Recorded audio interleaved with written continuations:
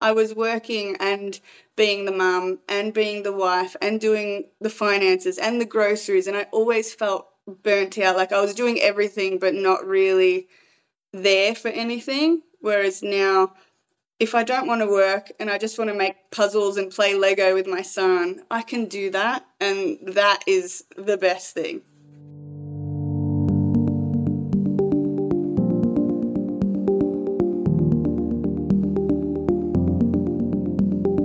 Welcome to the Quit Work podcast, 15-minute conversations with people who have quit their job and gone their own way.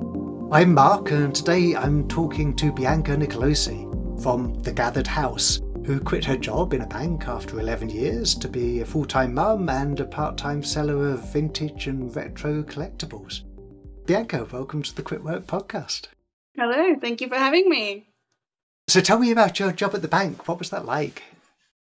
So I was full-time when I first started, and basically it was sort of like a sales kind of role. So I would open accounts, do credit cards, personal loans, and, move them on to lenders and stuff like that. So that's how I started. And then I got pregnant with my daughter, so I left for that for a little bit. And then when I came back, I was doing part-time. So sort of the same sort of roles. And then over the years, I was working for one bank and then obviously moved to other ones as, opportunities came up. And then I had my son. Yeah. So then I was basically working 3 days a week. Yeah. I don't even really know how I got into it, but I just was in it for a long time, finance, and I didn't enjoy it at all. It was just something that I was good at. Some jobs happen like that. You just find yourself in them and you kind of think, how did I end up here? How did you find the job day to day? I mean, it sounds like there were a few frustrations with the job. Yeah. I followed one of my old supervisors. She moved to a different role, and I really liked working with her. So I followed her to a new job, and it was okay at the start, but it was a bit of a smaller bank than I was used to. So some of the technology and the processes were very old school and they took a long time. And so just that was a little bit frustrating. Then we got a new manager who hadn't worked at that bank before. So they were sort of trying to tell us what to do, but they couldn't even do the basic stuff. So if someone had called in sick or something like that and you needed the support, they had no idea. So it just felt like I was constantly running around trying to do everything and being expected to do 5 people's jobs and not really getting any recognition or anything really. So it just became defeated and anxious. I didn't want to go every morning. It was just oh. And I only worked 3 days. I couldn't imagine going there every single day. So Friday was yes, the week's over. But even by Saturday night, I was already thinking, oh my God, I have to go back there. And I was just sick of feeling like that, really. It's strange how management can have such high expectations of you, but then fail to fulfill the most basic expectations you might have of them. It was really hard to look up to someone that you're supposed to ask for knowledge and help, and then they just say, oh, call the helpline or call this. And it's what are you here for? I need somebody here that can help me. Tell me about the morning meetings. Yeah, so we had morning meetings and evening meetings. So in the morning it would be about, okay, guys, what are we going to do today? What's the plan? And then at the end of the day, we would recap, what did you do today? But then the next morning was about how the day went the day before. And we're didn't we just talk about this yesterday? So it's just a lot of repetitiveness. And it was just this is wasting my time. I could actually be doing work, but no, we have to. And they gave us, by the end of it, we had these little diaries of this is your goal for today. What are you going to do? And it just felt like we were being treated like children, really. Wow, I was going to say it does sound more like kindergarten than it does a proper workplace for adults. Maybe if you didn't make me spend so much time doing these things that really don't matter, I could focus more on getting things done. But yeah, it was a bit frustrating. Yeah, meetings is just one of those things that are always part of work and always seem to just expand and never seem to have very much point to them. No, there's no point at all. So what was the one thing that finally made you quit? Well, the supervisor that I had followed, she ended up quitting herself. So I was left there with two other staff and the manager. And the other two staff were great and I really enjoyed working with them, but it just became such a grind and it just was no longer fun to be there. And there was just like a moment with my manager. He actually made me cry. So I just went home Oh, and no. I was like, you know what? I can't do it anymore. So I was lucky that I've had my sort of little side hustle business going for probably like 10 years now, just as like a little Yeah. hobby. So I sort of knew that I was going to quit, but I just gave myself a little bit of time. Okay, if you want to quit, let's just prepare a little bit. And I think that made like the excitement of quitting. Like I knew it was going to happen. So it was like, yep, just keep doing what you're doing, get yourself set up financially, put a little bit of money aside so you're not stressing. Because I could have quit that day. And I'm sort of glad that Yeah. I didn't, because then it would have been like an emotional reaction. And then I would have felt like, oh my God, what am I doing? But yeah, I sort of planned it over a few months. And then I was at a point where I was like, yep, I'm ready. So that day I went in and I was so like relieved and I was so happy to go to work that day. And then it was done and he was a bit disappointed because he was down to two staff now and, he didn't know what to Yeah. do. So yeah, I felt bad, but at the same time I felt so good and relieved on the inside that I didn't care. Like that sounds bad, but I was like, oh, I just couldn't do it. Did it take courage to actually kind of go in and tell him? I always think that part of the process is really nerve-wracking. Yeah. I was really nervous. I think we actually had our morning meeting, and in the meeting he said, oh, can I talk to you after the meeting and we'll plan what we're going to do over the next 3 months? And I was like, oh no, like I have no plans for the next 3 months here. So I just went Yeah. in and I had a letter already prepared and I just sat down and I said, look, I don't want to waste your time and prepare for the next 3 months. This is my letter. This is my 2 weeks notice. And yeah, he was really shocked. And I think more shocked that, oh crap, like what am I going to do now? He didn't have anybody and he hadn't really got somebody to replace the other girl in the meantime. So now he had to replace 2 people. But yeah, once I actually said it, oh, everything felt so good. And even the last 2 weeks Yeah. of work, like I still worked there and it was still as crap as it was, but nothing bothered me. I was just like, yep, I'll do that. Yeah, all good. Because I knew that it was ending.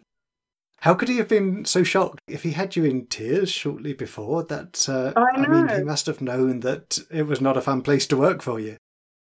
He was so like oblivious to everything. Like I think even when he upset me, he didn't even understand really why I was upset. Everything was just everything was always fine and okay, but you try and talk to him and bring up issues and he just didn't listen. He wasn't taking anything on board. So I think he was actually Yeah. shocked, even though really he should have seen it coming.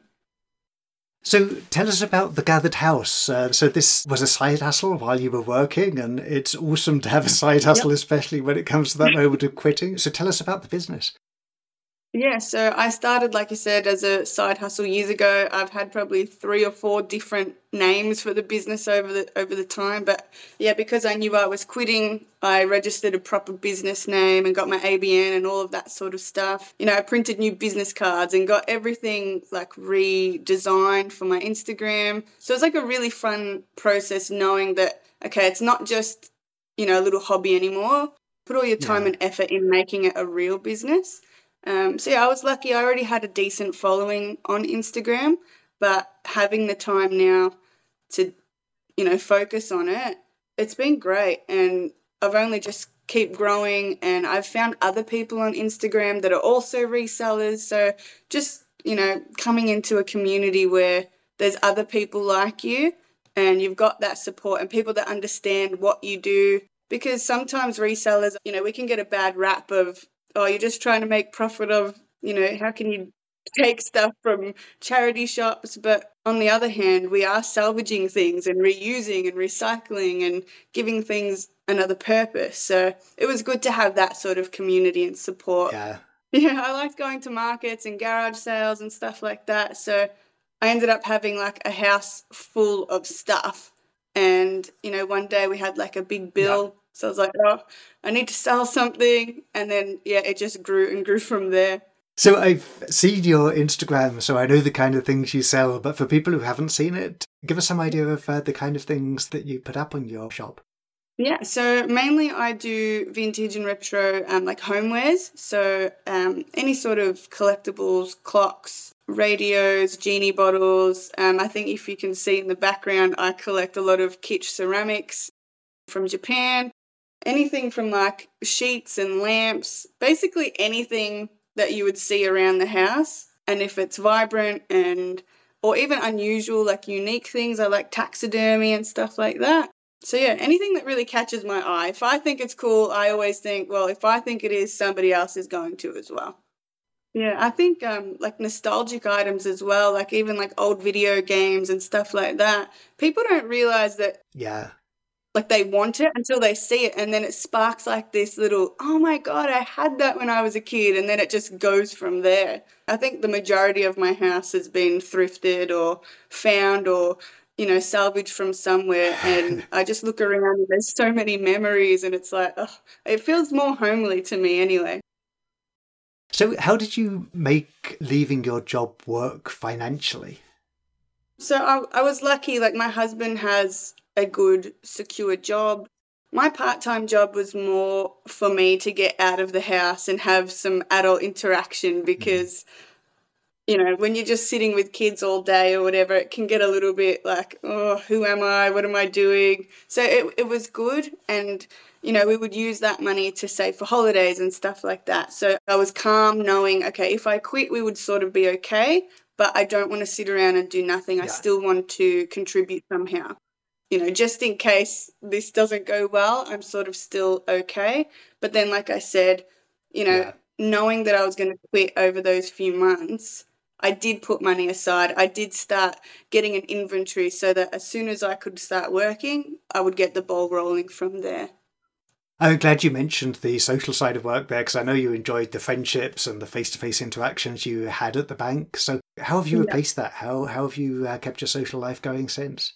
Well, I'm a little bit socially awkward anyway. I'm a bit of like a loner. I have friends, but I'm somebody that doesn't need to see them like every day or every week or anything like that. So for me, it's okay. But as I said, finding that community of other resellers and stuff. There's a girl that lives a couple of streets away that I met through Instagram, and we've become friends. And I've been doing the YouTube videos and collaborating with some of the other resellers to make videos. So I'm actually meeting more people, but people that understand what I'm doing. So I feel more welcomed and more myself than I did talking to people every day at the bank about something that I wasn't interested in.